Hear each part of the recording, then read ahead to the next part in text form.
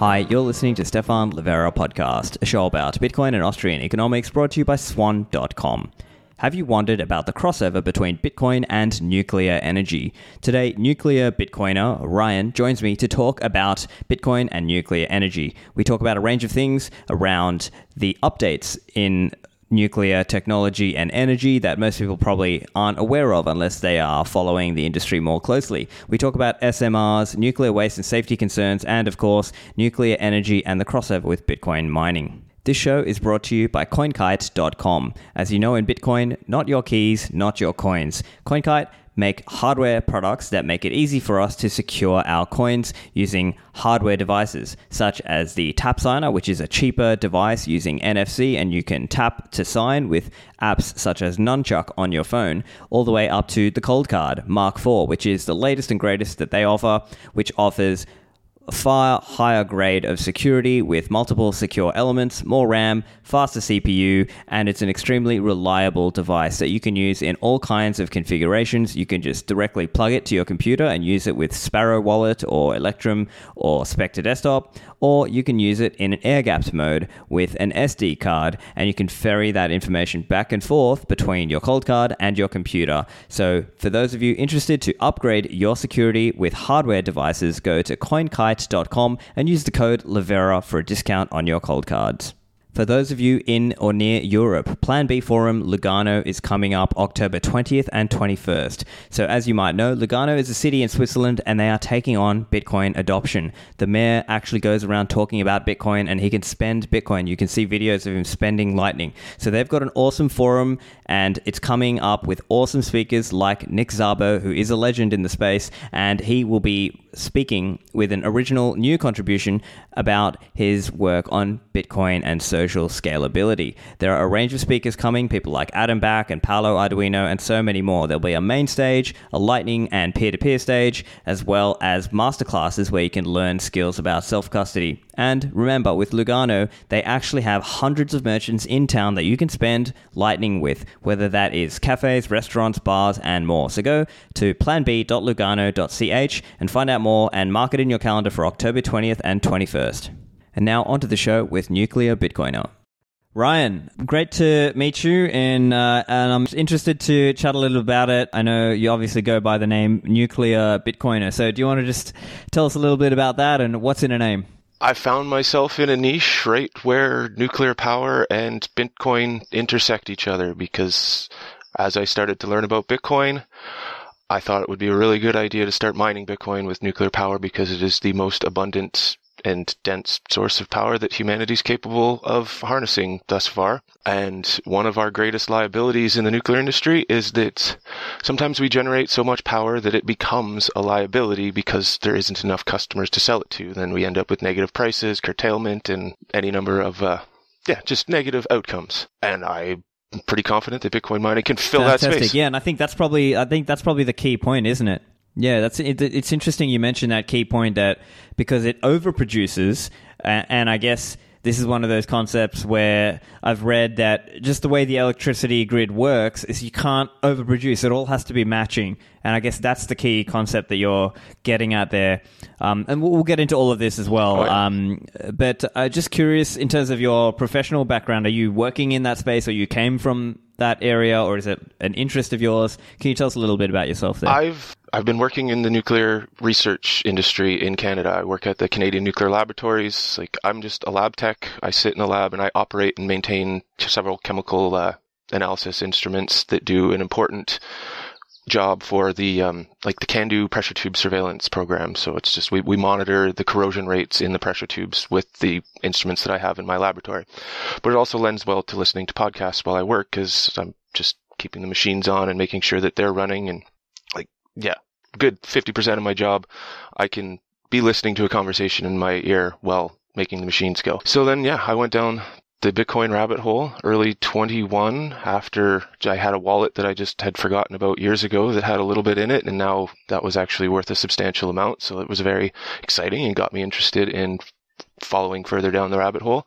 And I recalled hearing about it discussed back in the early days when it was Occupy Wall Street stuff, and The Creature of Jekyll Island was a common book that a lot of the people paying attention to the financial crash were interested in understanding money and how it relates to everything that was going on. And yeah, I never fully made the plunge, and life went on, and then I got into it around the same time that I was also starting to pay attention to the developments of small modular reactors and hearing significant momentum gaining just in the nuclear in general in the public consciousness, and how people are starting to be a little bit more receptive to the idea of nuclear power being playing a substantial role in the energy transition that most of the world has embarked upon. And yeah, I think it's just a much better shot to go with nuclear than it is to go with to put a lot of stake on being able to predict, and in some cases, some people even think that they'll be able to control the weather. So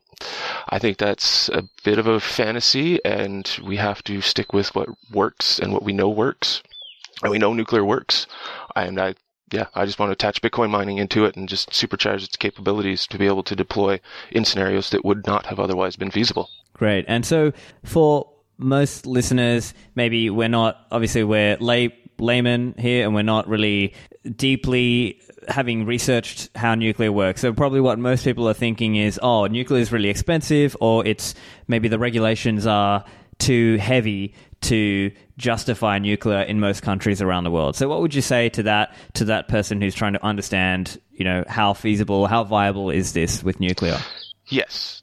At the beginning, they are very costly because a lot of capital expenses go into them, and pretty much when you build a nuclear reactor, you have to have everything accounted for, how you're going to pay for your fuel, and right down to recycling and decommissioning at the end of life, or potentially life extensions if that is something that can be done with your reactor type. Because like right now in Ontario, we're going through a full refurbishment of our fleet. It's going on schedule, it's on budget, and everything is going very well, and we expect to have everything back online by the early 30s. And now there's even more interest. Ontario just announced that we're going to build a new site of 4 reactors, likely at the Bruce C facility, and that came out of nowhere. Like, nobody had any expectation that was even going to happen until it was announced 3 days ago. And we're building SMRs, which are hoping to be able to mass produce them at smaller size, but scale them by multiples, so you'll be able to reduce the cost of individual reactors by just driving down that marginal construction cost by mass producing them, essentially. On the regulation side, that is tricky because, like, many people are familiar with the NRC, and America is very slow moving and difficult to get approvals and construction licenses to build nuclear reactors. The reactor in Vogtle in Georgia is the first reactor to complete its construction in many decades in America. So that's a very exciting milestone that people are starting to rally around and use that as a momentum point to keep building forward. And regulations are in the process of being updated to reflect better like the modern paradigm of these new reactors that we are hoping to build in much larger amounts and deploy them and export them basically all over the world. But they'll be safer. The fuel types will be less. There'll be less risk of it being diverted for proliferation concerns. And I also think that if they're mining Bitcoin with it, they'll have a much stronger incentive to be generating power than be doing anything else with their uranium. So we'll see how that plays out in the game theory of the future in this little niche we have here. And it's tricky because the UAE, they also just built a large set of reactors with the collaboration with South Korea. So their regulation aligned up really well with their industry, and they got those reactors built. Like, yes, they do have like a top-down kind of command and control type economy where they're ruled by the what do you call them? Like the monarchs. I guess they're not. Yeah, I don't even know what they're called there. The Sikhs, or either way.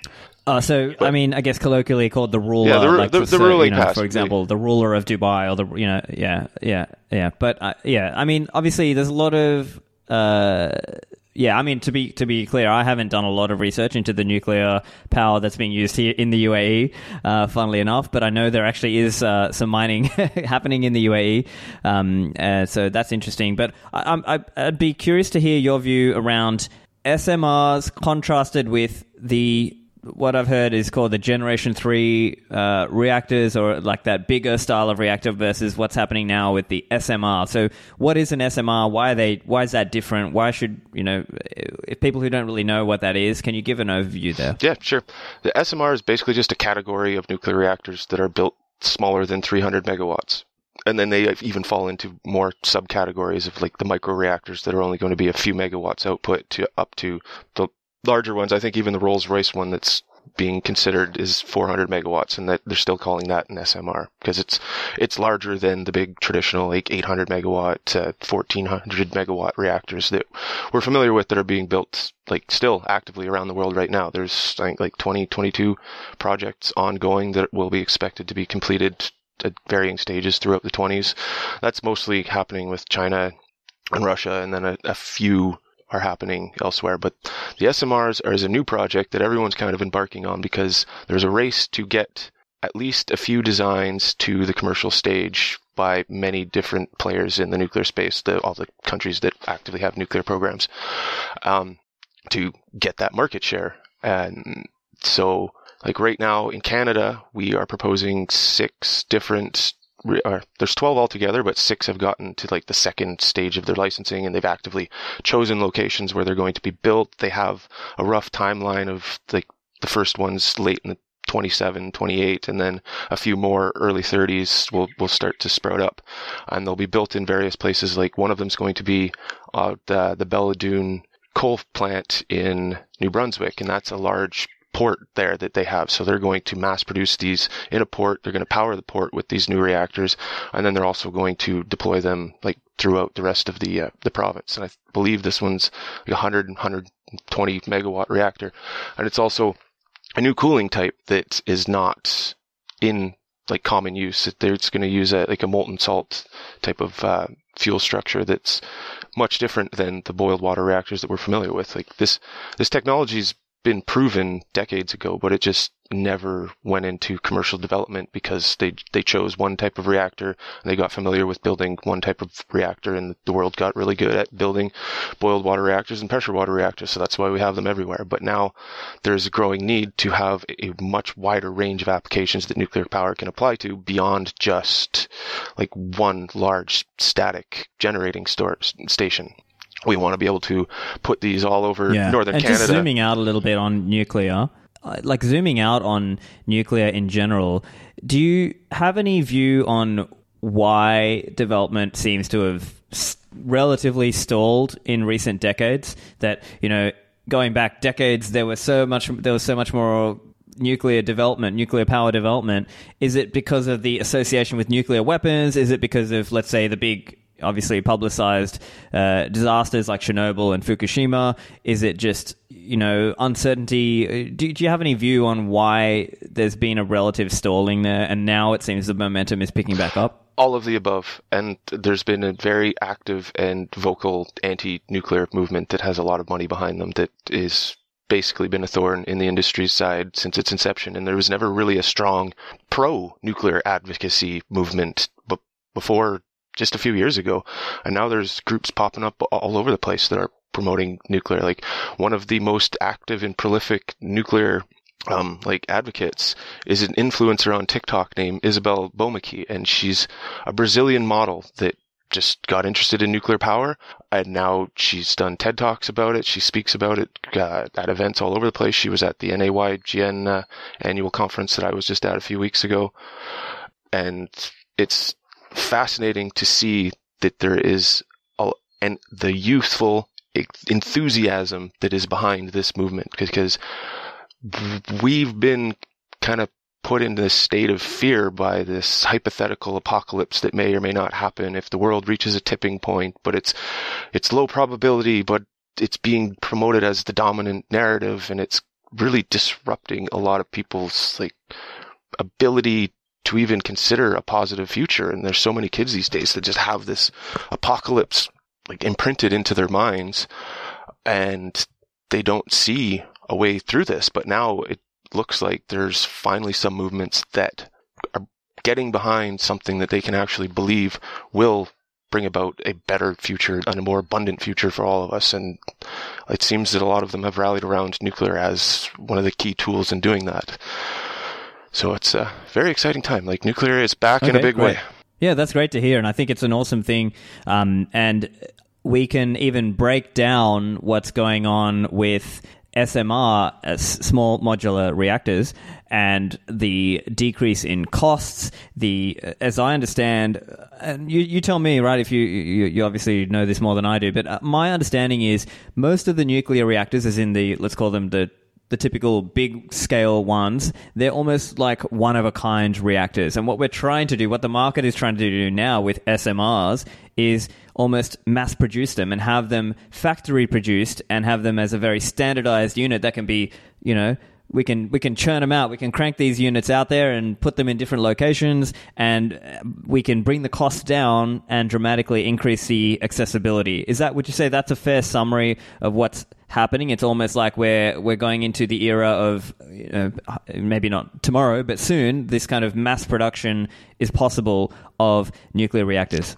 That's essentially the game plan. They want to build as many as they can, get as many options on the table that can cover as many applications where we can displace like oil and gas and such, like things like marine transportation, electricity generation, heat generation. We can displace a lot of that with nuclear power. Like, there's no realistic way that we're going to completely displace all of our needs for fossil fuels and hydrocarbons in various ways, but then we will also be capable of using them to do things like generating hydrogen and then use that as a base like feedstock chemical to produce like other higher order hydrocarbons. And that's when you get into the idea of synthetic fuels. And so that we'll be able to extract these elements like hydrogen, carbon dioxide, nitrogen from the atmosphere, and then be able to create our own like chemicals and fuels to do with what we will. And that will ultimately be a net negative on carbon emissions. So like that will be a positive advancement instead of using, but we can get there by using we need a lot of the hydrocarbons that we have now to get us to that point. Like, we're still going to need diesel powered machines for a long time. Like, we're not just going to replace everything with electric right away and then just throw away all these perfectly well functioning machines that could still have many decades worth of value that they can be extracted from them. So it's going to be kind of a really push and pull chicken and egg scenario where as we make some of these new advancements with nuclear, then we can start seeing how it's going to disrupt our needs for like using hydrocarbons in certain industries. But like you said, like, we're still a good 5 years before we start seeing the demonstration first of a kind units. Then even then we're still a good decades away from really reaching that nth of a kind unit where the costs are really driven down and the expertise are like maximized, and we have full supply chains, like from the fuel side, from just the construction side, just everything aligned perfectly.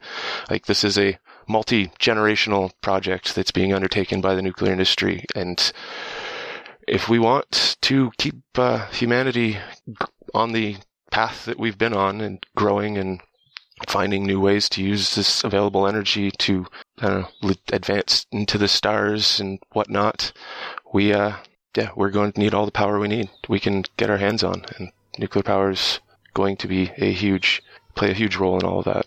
Yeah, look, I think that's fantastic. I have been quite vocal about my skepticism of the climate hysterics. So I don't necessarily buy their kind of the climate hysteric premise that, we all need to like stop our fossil fuels or whatever. But at the same time, I'm very much pro-nuclear. I'd love to see it.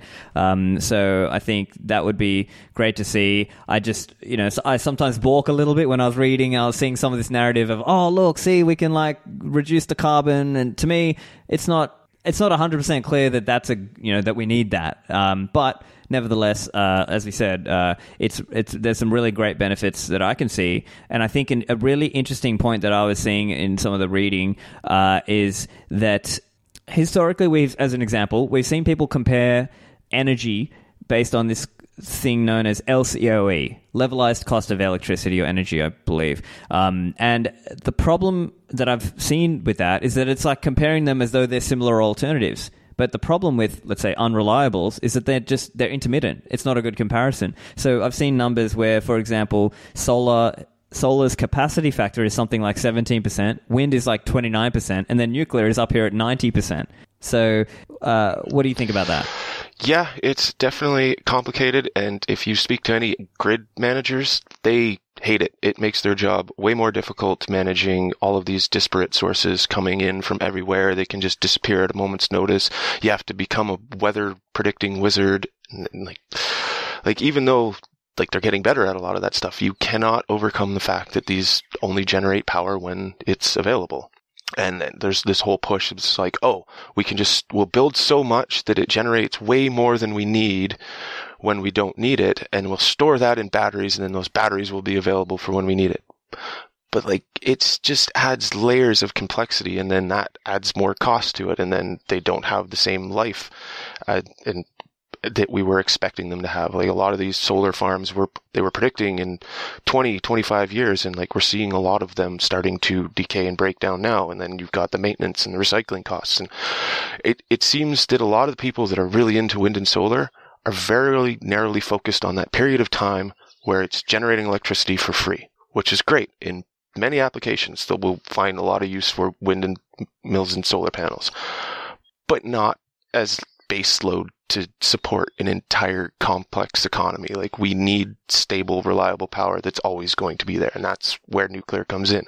Like it has its own trade-offs in various ways, but like stuff like the waste, it's a very small footprint. It's easy to manage. It's one of the most well-tracked and like audited industrial byproducts that out of any industry that exists. Like the IAEA keeps strict accounting on every little bit of uranium and plutonium that is out there in the world. And so we know where it is, we know where we want to keep it, and we know that we can actually recycle a lot of it, and that will it'll decay the radioactive elements faster if we can continue to process it in new types of nuclear reactors where they can use that as fuel. And then basically their byproduct can sometimes be fuel for another reactor, depending on the technology stack that we start to develop with these.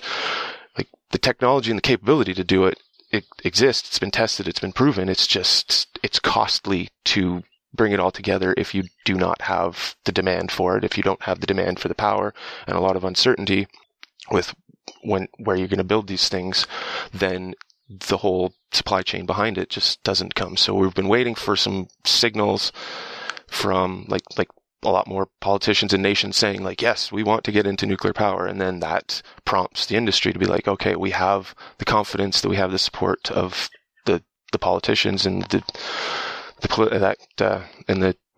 social license is also important as well. And we're seeing that momentum come around on a lot more of just the populations be supportive of nuclear power.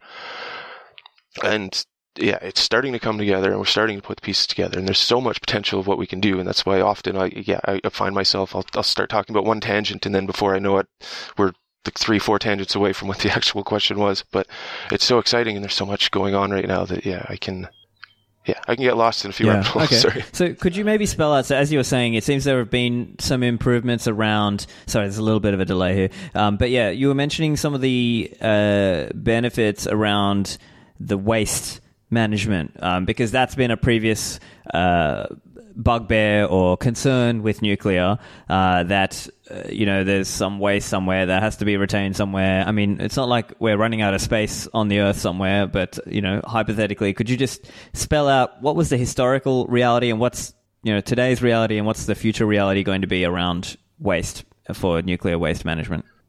Historically, it was just keep it in a safe place, aside, shielded. Sometimes they'll use tile holes or large lead flasks. That's typically how it's been stored on most nuclear sites to date, and from pretty much from when they started needing to store it. And over time, the radionuclides, they decay down and they become less radioactive, and then it's safer to handle, and then you can step down the levels of security and safety protocols that are taken to protect and shield from them. So it's the natural state of radiation. Just the most harmful ones that are radiating faster and quicker, they decay faster and then become less of a concern after a few decades. So it's just a waiting game. And then the other thing we want to do is a lot of it still has available energy in it that isn't extracted by the conventional reactors that we use. So we want to develop more technologies like the molten salt fast breeder reactors that can use spent fuel from other reactors as its primary fuel and just continue to recycle it until you are basically left with inert solids coming out at the back end. And then there's also tritium is something that comes up on the news every once in a while, because tritium is what Fukushima has stored up in those barrels, and they need to release it out into the ocean. But a lot of concern about it is over exaggerated, because tritium exists naturally in water, just at very, very low concentrations. It's hydrogen with 2 neutrons on it. So deuterium is as heavy water with 1 neutron, and then tritium is just the heaviest form of hydrogen. And it passes through the body really quickly, so even if it was ingested, it just overhydrate yourself and it'll just flow right through your digestive system, and it doesn't have any negative effects. It just doesn't have time to commit any negative effects in the body. So that's one thing that gets over exaggerated when people hear that there's tritium being released into water supplies. And the other fact about tritium is that it's going to be part of fuel for fusion reactors. So if the tritium is in fact concentrated, it's going to be a valuable commodity for a completely different industry that's going to provide great value to humanity if we can succeed in finally getting like small scale or large scale fusion operating at a commercial setting. So, and then the rest of it's pretty much just like the solid material that the reactors were made out of. They'll be put in a safe shielding container and kept at a disposal site until they decay enough that they can be safely handled and recycled in a more appropriate manner. It's just people are scared of the concept of radiation. So whenever you do hear about radiation, nuclear waste, I believe that most people's minds are often triggered to like The Simpsons, and because everyone has like that vision of Monty Burns burying a few barrels of green goop in the neighborhood park and Blinky the three-eyed fish, and that's tainted a lot of people's understanding of the technologies. So it's very difficult to dislodge something that hasn't been imprinted so strongly, even with good, truthful, honest like information about the topic. Many people, they're just, they learn something and then they will stick to that as their truth. And it's been very difficult because the industry hasn't historically advocated well for itself in the past. Like, that's why it's exciting to have like groups of advocates that are completely disconnected from the industry, that are kind of off doing their own independent thing. And then, I forgot where I was going there. Back to the show in a moment. The lead sponsor of this show is Swan Bitcoin, and Swan is organizing Pacific Bitcoin again this year. It was a phenomenal experience last year at Pacific Bitcoin in LA, and it's coming again this year in October. So make sure you check it out. Mark the dates in your calendar. It's October 5th and 6th. There are so many awesome speakers who have agreed to come. Now, some of those are yet to be announced, but those who are announced are Lynn Alden, Greg Foss, Preston Pish, Mark Cahodes, Corey Clipston, Alex Gladstein, and so many more to come. There are going to be multiple stages. This is going to be an excellent experience to bring along your friends and family, especially if they are new to Bitcoin. This is going to be the perfect one to bring them along to. So go and check it out over at pacificbitcoin.com. Use the code Livera for a discount on your tickets, and make sure to get your tickets before the prices rise. That's October 5th and 6th in LA, pacificbitcoin.com. And finally, mempool.space is where I go to target my fee before I send a Bitcoin on-chain transaction. Nowadays, mempools are not costing as much as they used to, but it's a great way to keep on top of things and make sure you're up on what's going on. And with mempool.space, you can view the ecosystem. You can see mempools, you can see the blockchain, you can see second layer networks like the Lightning Network. And with mempool.space, you don't have to trust a third party. You can host it and run it for yourself, and the software is open source and out there and available for you. Now, also consider they have a transaction accelerator program, which we'll be launching soon. This is going to be a great new service, and Wiz and the team have announced this and they're working on it. And so look forward for more announcements coming up, and go and check out mempool.space. And now back to the show. Yeah, so basically, as you were saying, having nuclear influences, for for want of a better word, out there, or pro-nuclear influencers, let's say, who are helping win the battle for hearts and minds in the public's eyes, and potentially in some of the politicians' eyes as well, because whether we like politicians or not, in many countries around the world, it has to get through them as well. We have to play their game. And so, right, yeah. And I think one other interesting benefit that I've seen just from looking at SMRs is this idea that you could have smaller SMRs that are just for a particular community, right? It could be like some comparatively small, quote unquote, only 5 megawatt SMR for a small community, as opposed to trying to go for this big, massive, typical pressurized water reactor style. Yeah, that's the game plan for Canada. We want to take these little 5 megawatt reactors and we want to upgrade the entirety of northern Canada off of diesel, because that will solve many downstream problems. Just when the power will be reliable and affordable. We won't have to have narrow windows where we ship in diesel. Like it'll still be valuable and useful up there for operating other machinery, but not for electricity and heat, because that will be primarily taken care of by these little nuclear reactors. And the cool thing about them is you can build them out in modules. So if you want to build 5 megawatts or build 10 megawatts, build 40 megawatts, and it'll just all be coupled together in a nice, convenient, ordered fashion. And some of them can actually share infrastructure to varying degrees. So you can perfectly match them to the needs of the community, but then you're still going to have a little bit of that overhang, especially if it's in a microgrid scenario where you are not connected to another grid elsewhere that you can just export that electricity to. It's like what Ontario does a lot right now is when we overgenerate electricity, it gets exported to New York, Rhode Island, a bunch of the other northern states. We in fact pay them to take that electricity because we generate so much that having it in our grid disrupts the frequency and can be a liability. So it's part of that balancing act, and it's actually one of the reasons cited that they were able to justify shutting down the Indian Point reactor in New York, because they were able to. They import so much electricity from Ontario and Quebec that they were like, oh, we can do away with our nuclear reactor. And now they've seen the carbon emissions on their grid, in fact, do the opposite of what they had been intending to do by building offshore wind and solar panels all over the state. So that's an interesting, you see these knock-on effects when you have power available to distribute to a wider grid. But then, when we get into microgrids, that's where you have to start finding ways to balance all of these things together with your load and your demand. There's a small community that I'm aware of it's a few hundred kilowatts. I don't even think they're a full megawatt. But what they do to balance their grid is they just have a room of space heaters that just flip on and off. And that is how they control their load. And to make sure that they're always consuming the maximum load, but then they can shift it in response to just the local residents changing their consumption patterns, whether it's intraday patterns or weekly, seasonally, because you get different weather. I'm sure where you are in Dubai, you guys have a lot of cooling that needs to be done, but then not as much in the winter season. So you have a lot of power that's available for one season, but then it's not completely needed on the other season. So you need something to play that role that can be off for one season and on for another season. So that's where I see the Bitcoin miners fitting into this role with nuclear power very well, especially on the microgrids.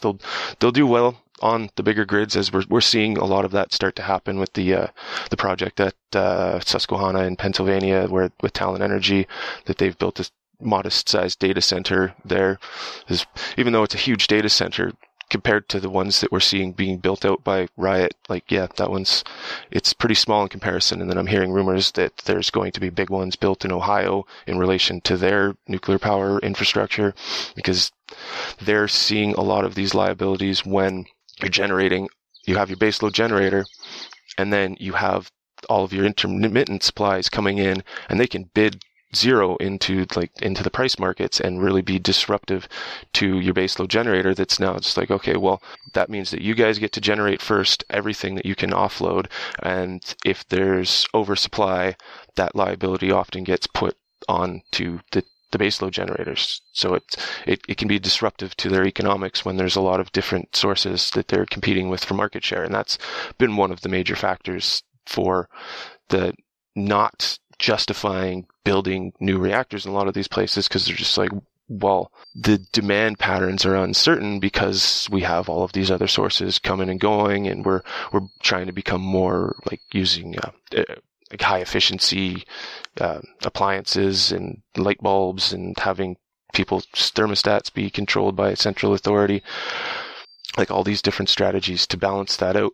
but it was not working in the best favor for nuclear power, because we also had other things like natural gas goes up and then it goes down, and then you have these periods where it's like, okay, it's not affordable to build a nuclear reactor, and then it's like, oh, well, these other power sources are expensive now, so now we should be looking at nuclear reactors. And then they get caught up in these flows, and then they also get caught up in the political flows, where sometimes, especially now when everyone's on their tribe, and if one side likes something and then the other side just de facto has to be opposed to it. And that is something also refreshing, is in Canada, we have both of our leading parties are trying to out pro-nuclear each other, so that it gets a lot of the partisan nonsense out of the way that we've been afflicted with a lot lately. Because, yeah, Bitcoin is one of those touchy subjects still here in Canada, because we have the Liberals don't like it, but the Conservatives have talked positively of it, and so it's become a dirty word whenever it comes up in political discussions.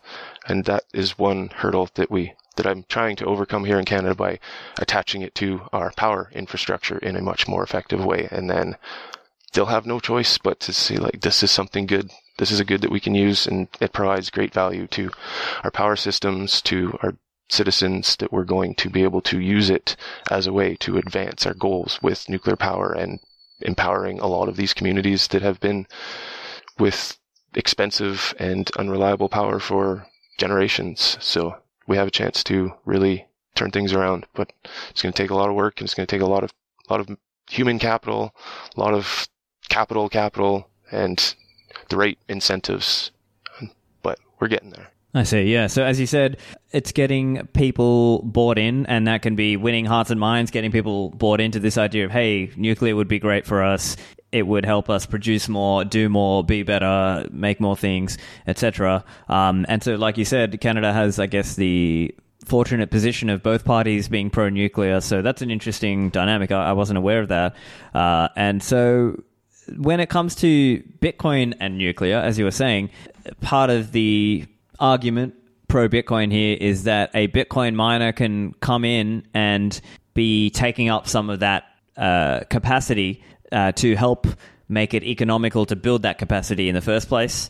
And then I guess the Bitcoin miner can make an agreement to say, I'm going to come in and take up this much capacity until at which time the grid needs it, or this other community, they need it. Is that how you're pitching, or how you would promote this idea? Or can you explain a little bit about the mechanics there of how does a Bitcoin miner come in to try to collaboratively make that case in line with nuclear? Yeah, my pitch is that they're going to play the role of the anchor. They're going to just be that load that just rides at the margin of supply and demand, and fills in whatever gap and inefficiencies they might have, whether it's directly at the generator, whether it's at like a transmission substation where it's being converted for different distribution pathways. There's opportunities everywhere, and it seems like the Bitcoin miners have set their sights on finding every inefficiency that they can throughout the power grids and plug them up with their little miners. And it's inevitable that that's going to infect in some way the power managers themselves to see the value that this technology provides. And it's only a matter of time before like these large generators start consulting with or hiring this growing number of Bitcoin miners to operate systems for themselves, or to just consult on the best matches and the best strategies to go with. Like, I'm sure if Westinghouse called up someone like Harry Sudok and was asking for his advice on how to perfectly match a Bitcoin mining site to one of their new nuclear builds that's going to have this sort of local demand, like someone like him would jump at the opportunity to just get in there and push these two technologies together in like a way that's going to work mutually beneficial for everybody involved. Like, we know that as Bitcoin starts consuming more power, like that just makes it more reliable, more secure. And then it just creates that self-fulfilling feedback loop where it's better. So then more people are using it. Then more people want to investigate things like Bitcoin mining, and then it makes it more secure. And we just keep going around in this loop where, like, what I'm hearing about and seeing is being built right now is astounding.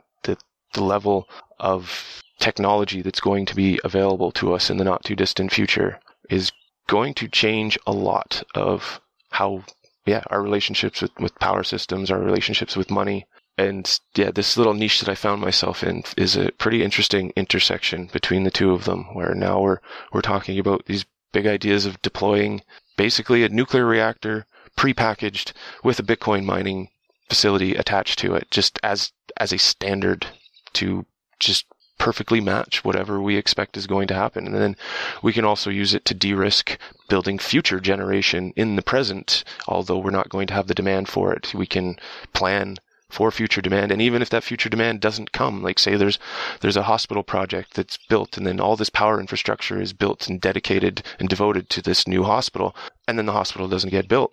Well, at least we have the miners there acting as that placeholder until something else comes along, or they can just sit there and take that extra power, and then it spreads it out across more customers. So ultimately it makes it cheaper for the ratepayers of that local community, because they would have otherwise been on the hook for the full cost of the upgrades to their power infrastructure. So it's awesome seeing what's happening in Africa right now with Gridless is just starting to build some of their smaller pilot projects on just like really micro hydro operations that would not have been able to get funding and financing from like a bank or a money lender because of the uncertainty of being able to recoup that full investment. But now the miners just, they can provide that level of confidence that we can make these things beneficial to the local community and also be profitable. Because if there's no incentive for somebody to be making money off of these things, often they just don't get built. So then everybody's left in the dark. And so I think Bitcoin is that perfect incentive to just build power for the sake of building power wherever it's needed and wherever we want to. And it's going to get very exciting in the next few years, because the Susquehanna plant and what UAE is doing is just the beginning of this relationship between nuclear power and Bitcoin mining. And I'm all for it. And I found myself at this very unique niche that's getting a lot more attention very, very quickly from the Bitcoiners and the nuclear people too. Because at the conference I went to that was a nuclear themed for the North American Young Generation in Nuclear, they actually had a presentation by the chief nuclear officer at the Susquehanna plant, giving us all a presentation about the Bitcoin mining data center that they just built at their site with Talon Energy. And it was awesome, because anybody that wasn't paying attention at that conference before, like they are now, and like everybody from the nuclear industry was represented to some degree. There was the president of the local grid from XL Energy. There was Westinghouse, GE, all of the vendors that are proposing new reactors and actively operating, and some still around the US and the rest of the world. And yeah, they're paying attention now. And so that's very, very exciting. Great. And so part of the case then, in some cases, let's say it means the Bitcoin miner is saying, hey, I'm going to come and set up a Bitcoin mining set of rigs in, maybe co-located or somewhere nearby to take that power when you don't need it. And if you do need it, then is the Bitcoin miner going to have to make the case to say, look, I'm just going to turn my rigs off if you need that power? And so I'm curious then, because maybe that's one area where people might be unclear of the profitability of that operation for the Bitcoin miner, because he now has to turn his rigs off. So does that present a problem for the Bitcoin miner, or how do they build that into their business case? That is one of the reasons that a lot of Bitcoin miners are looking into different ancillary services that they can provide to the grid. Like, I suspect a lot of Bitcoin miners have been paying attention to what goes on in the Texas ERCOT grid, where they've been showing that some of these miners are actually earning more revenue from participating in demand response programs than they are actually mining Bitcoin. So that is very interesting and exciting development that I don't think many people would have anticipated not that long ago. And so they're providing a service. So many of them are contractually obligated to do it. That's part of their power purchase agreement structure. That's when you're called upon by the grid, when it reaches this threshold, then you are to curtail your load. And it's a pretty simple operation to program them to do that, to respond to various signals, whether it's the price or the grid frequency. They're just computers, and in many cases, they don't even need to be fully turned off. They can just be underclocked, as we've been seeing. Some of the Bitcoin miners have been tinkering around with how underclocking affects their efficiency. And in many cases, it was showing that the efficiency actually goes up. So you can mine with a less efficient miner when it's at full capacity, but if it's running at like 20%, you're actually going to be for the amount of electricity you're using, creating more hashes to contribute to the Bitcoin mining. So, and then the other thing that some of them are looking into is using their waste heat as a potential like alternate profit stream, and especially where we're building them up in northern Canada. Like you can use them for any number of operations. I've been seeing people use them for greenhouses, hot tubs, pools, just space heaters, like anything that you need low grade heat for. It seems that they're finding a way to use Bitcoin miners as a go-between, where you're going to be using that heat anyways, and you're going to be using either a gasoline or propane fueled heater for your greenhouse, but now you can use an electric heater that's also mining Bitcoin on the side, and you were going to use that heat anyways. So now the Bitcoin's actually just kind of a bonus, and that's how it looks like with a lot of the small scale home miners are doing. Like they can mine unprofitably, but a lot of them are using them as space heaters or bringing them straight into their HVAC system or their water heaters. So it's very interesting to see all these different developments, that some of them may actually start getting commercialized and standardized in some way or another, that'll just be a normal thing that you can, if all your heating is electrified, like most of Quebec uses electric heating because they have a lot of electricity generation with all of their hydro.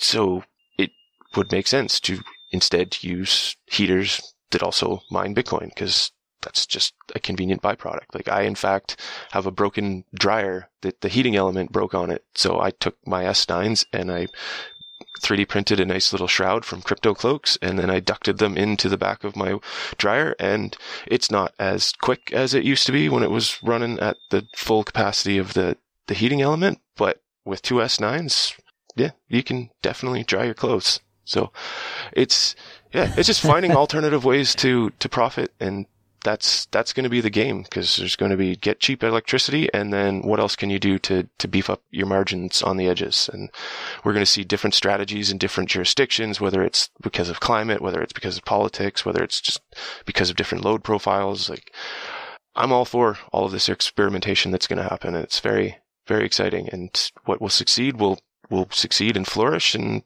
we'll also be able to test many strategies that we can observe failing so that we can avoid them in the future, as we've been seeing with some of the miners took on too much debt and got themselves into sketchy territory, thinking that the number was going up forever and we were never going to have a bear market. And then the miners that had prepared and had in their minds, like, there's going to be a bear market, the price is going to go down, we should be operating for the worst case scenario, and those miners seem to have come out ahead. Like CleanSpark is a perfect example of that. They built infrastructure, they built relationships, and then when the time was right, they were able to scoop up all of these ASICs at fire sale prices.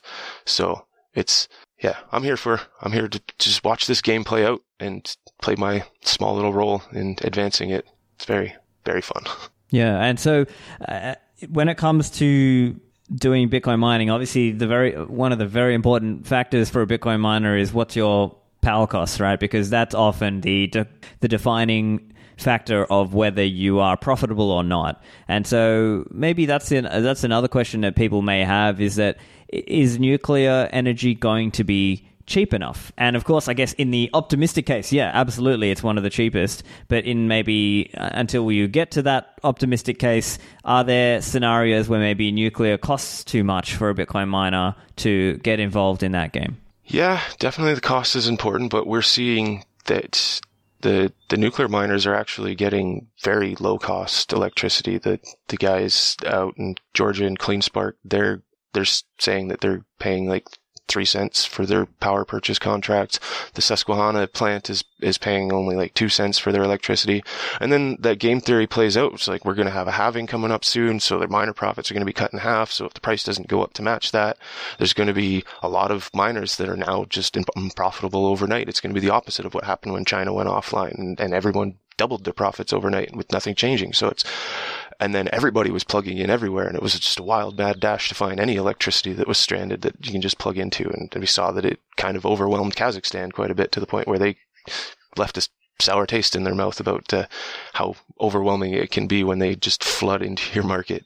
But yeah, it's very interesting to see the different strategies.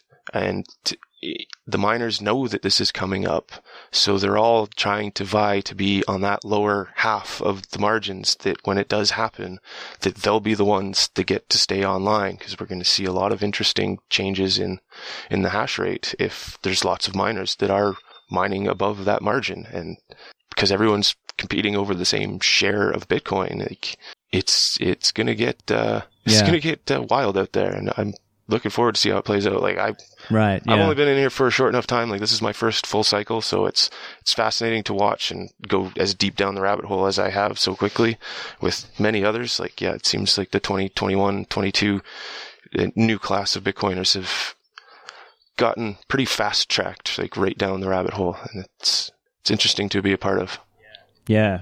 Yeah, for sure. And it's an interesting thing to watch as the cycles play out. I've got, episodes from past cycles, let's say, and some, Bitcoin miners have commented that there's this funny dynamic where, of course, yes, the number of new Bitcoins issued or created every, after the halving is halved. And so what you get is this dynamic where the most efficient Bitcoin miners are actually cheering that. It's like a weird dynamic because in a way their competition gets kind of wrecked in a way. And so then if you're in the top percentage for those miners, you actually do really well out of that, because your competition might be switching off, and you are, if you have low enough power and a low enough all-in cost, for your mining, if you're talking about the operations cost and everything all together, you're actually doing really well at that time. And then I think the best obviously is when there's like a bull cycle happening, which has, I guess, happened normally a little bit after the halving, at least historically. I'm not saying, everyone bet your life on it happening, but if that does happen, if you are alive as a Bitcoin miner at that time, that's when you're really just printing the money, and that's kind of the best time in the cycle for a lot of these miners. Oh yeah, it's fascinating. Like I expected, a lot of it's going to consolidate as we go through these waves and cycles through the full halving cycles. It will consolidate into the miners that have found the lowest electricity. We'll all start rallying around and gathering around cheap electricity, creating more incentive to generate cheap electricity. And it's going to create these strange feedback loops that some people might have seen this coming. Like, I don't know, some of the writings of Hal, like he definitely saw it having a major effect on our power systems, like all the way back in 2010. So it is fascinating that some people had that vision to what we are experiencing now today, and seeing this play out in a really major emergent way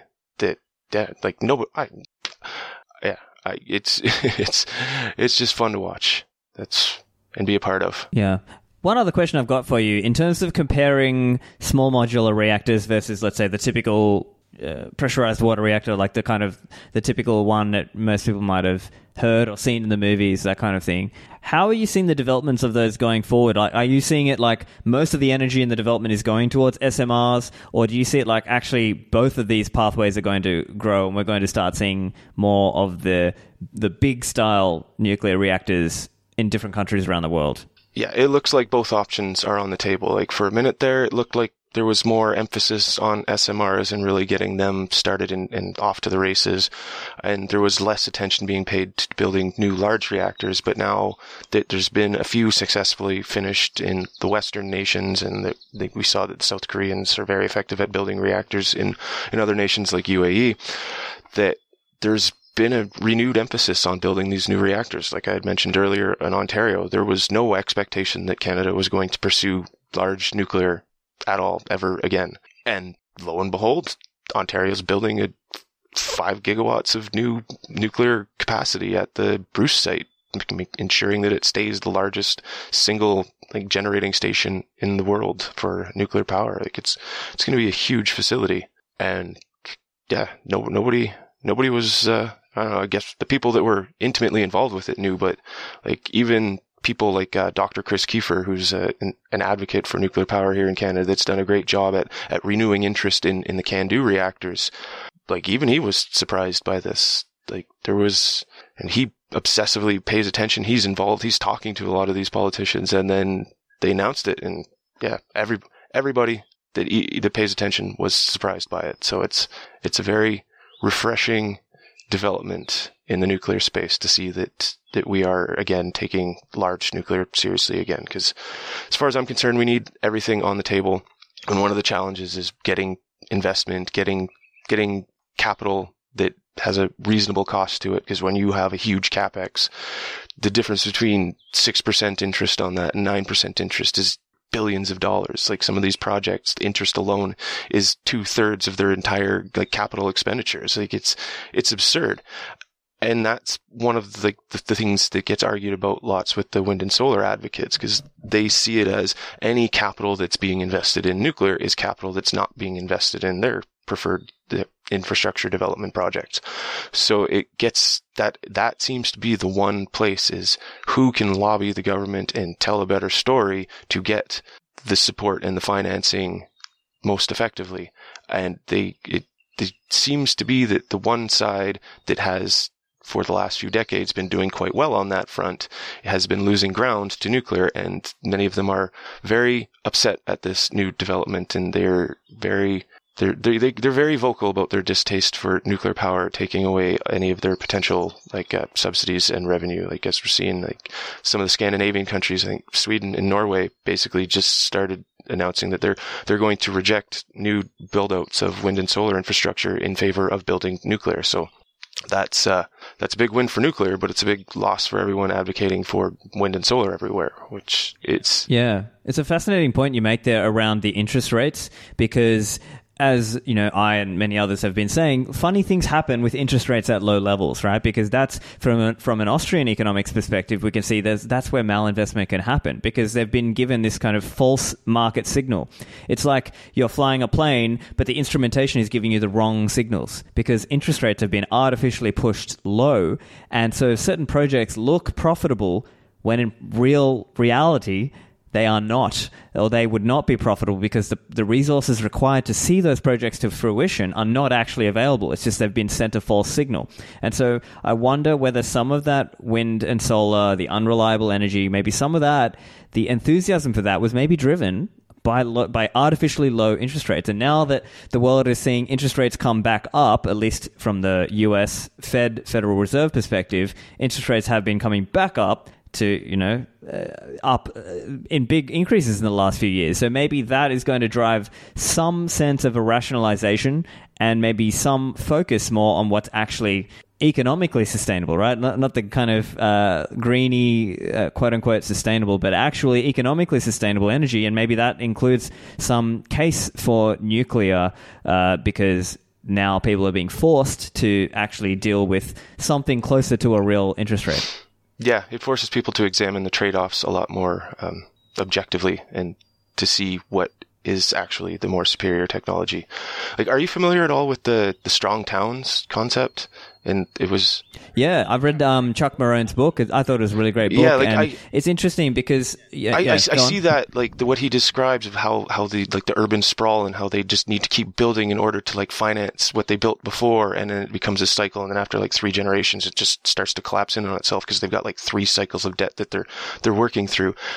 I see that playing out in a similar way in, the wind and solar build-outs, where it's just, they're just building for the sake of building, and then they have to continue building in order to cover the expense and maintenance costs of what they've already built. And then it just gets out of hand and it spirals into nothing's profitable anymore, and everything's spread so thin, and the markets are all just out of whack. Yeah, absolutely. And I think from a Bitcoiner perspective, obviously we are critical of central banking, fiat inflation, fractional reserve banking, which we view as what caused some of this malinvestment. And so we're bringing it back to normal. We're bringing back reality. Economic reality is reasserting itself. And I think it'll be interesting to see over time, as there's this connection between economic reality and Bitcoin, I think it's all reasserting itself. So I think really interesting stuff. Probably a good spot to finish up here. So Ryan, if you have any final thoughts, or let's say if there was one message you wanted listeners to take away from this, obviously it's a Bitcoiner focused audience, what's the one message you wish they would take away? I just want people to have more faith in humanity's capability to adapt and to build and to come out of tough situations stronger and better than ever. I expect the next few years are going to be rough, But if we can come out with our wealth and our sanity intact and our infrastructure intact, we're going to be playing at a whole new level for humanity, and it's going to be very exciting. And I'm a lot more confident in the future that my children are going to grow up in now more than I have ever been over the last decade or so. So we're in for some good times after some hard times. Fantastic. Well, thank you for joining me, Ryan. Listeners, you can find Ryan online. His Twitter handle is Nuclear Bitcoiner, but just with no E in the handle. All the links will be in the show notes at stefanlivera.com/491. Ryan, thank you for joining me. Thanks for having me, Stephen. It's been great talking to you. So what do you think about Bitcoin and nuclear? Make sure you let me know in the comments, and I'll see you in the Citadels.